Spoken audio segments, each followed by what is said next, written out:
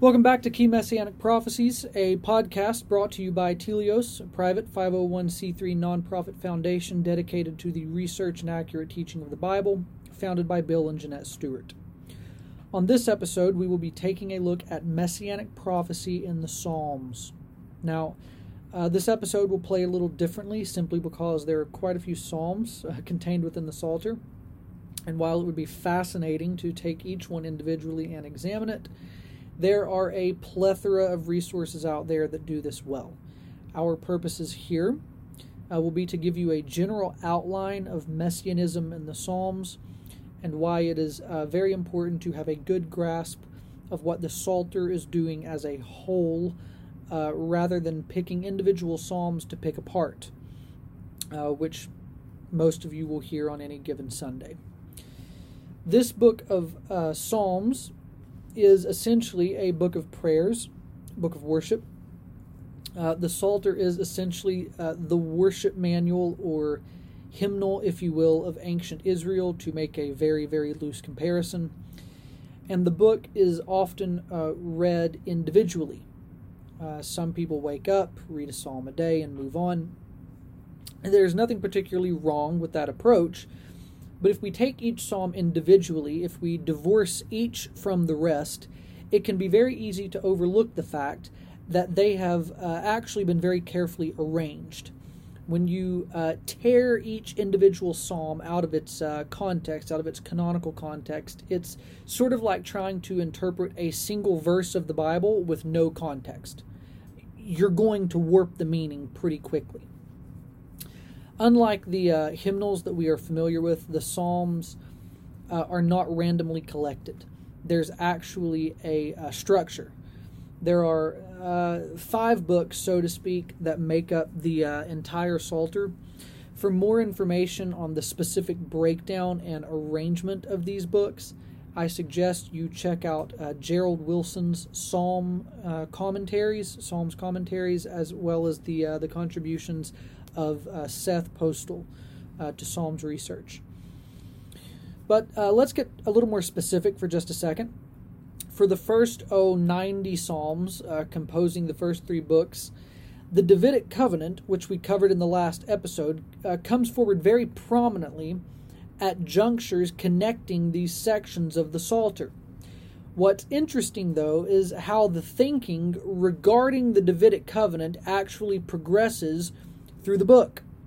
Consider this. In the first 2 sections, beginning with Psalm 1 and 2 and continuing through to Psalm 72, we find the Psalter comes to an expectation of fulfillment. In other words, there is this clear expectation that God is going to raise up a descendant of David who is going to institute a rule that will extend over the entire earth. These psalms we tend to call royal psalms.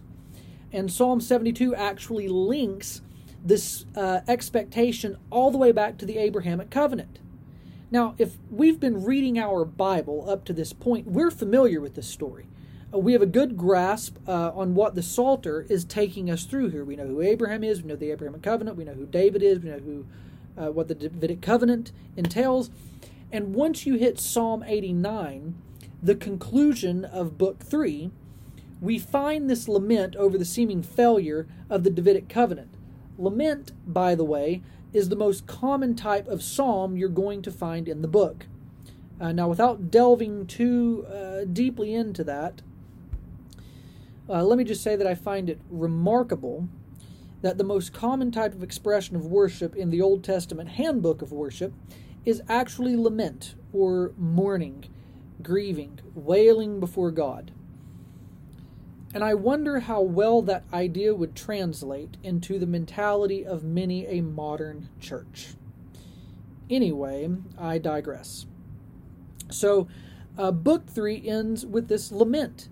David's sin with Bathsheba, the murder of her husband Uriah, David's sons and their failures, it all results in the destruction of the southern kingdom of Israel and the overthrow of the Davidic throne.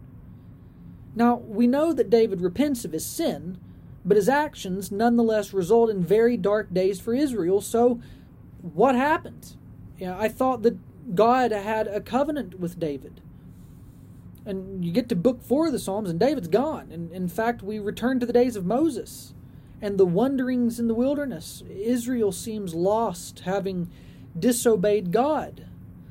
Does God remain faithful to them? Where is he? He seems nowhere to be found. We even catch these poetic allusions to the incident of the golden calf in Exodus. The psalmist is lamenting the state of Israel, the condition of the nation, in light of the apparent failure of the Davidic covenant. Yet these psalms remind the reader, though those were dark periods in Israel's history, full of disobedience on the part of the people, was not God compassionate toward them? Was he not gracious?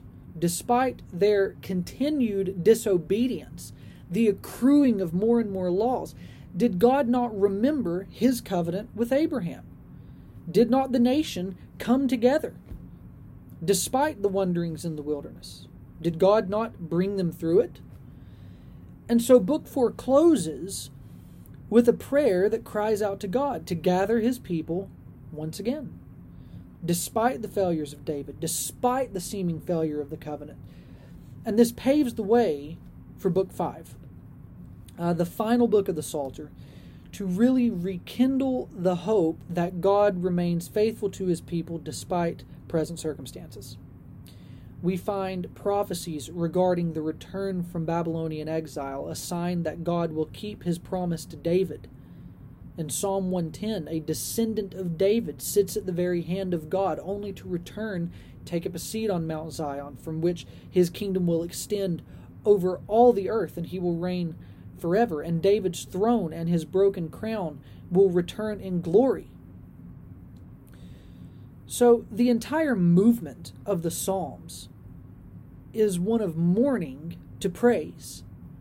And it grows to not only encompass Israel, but all nations.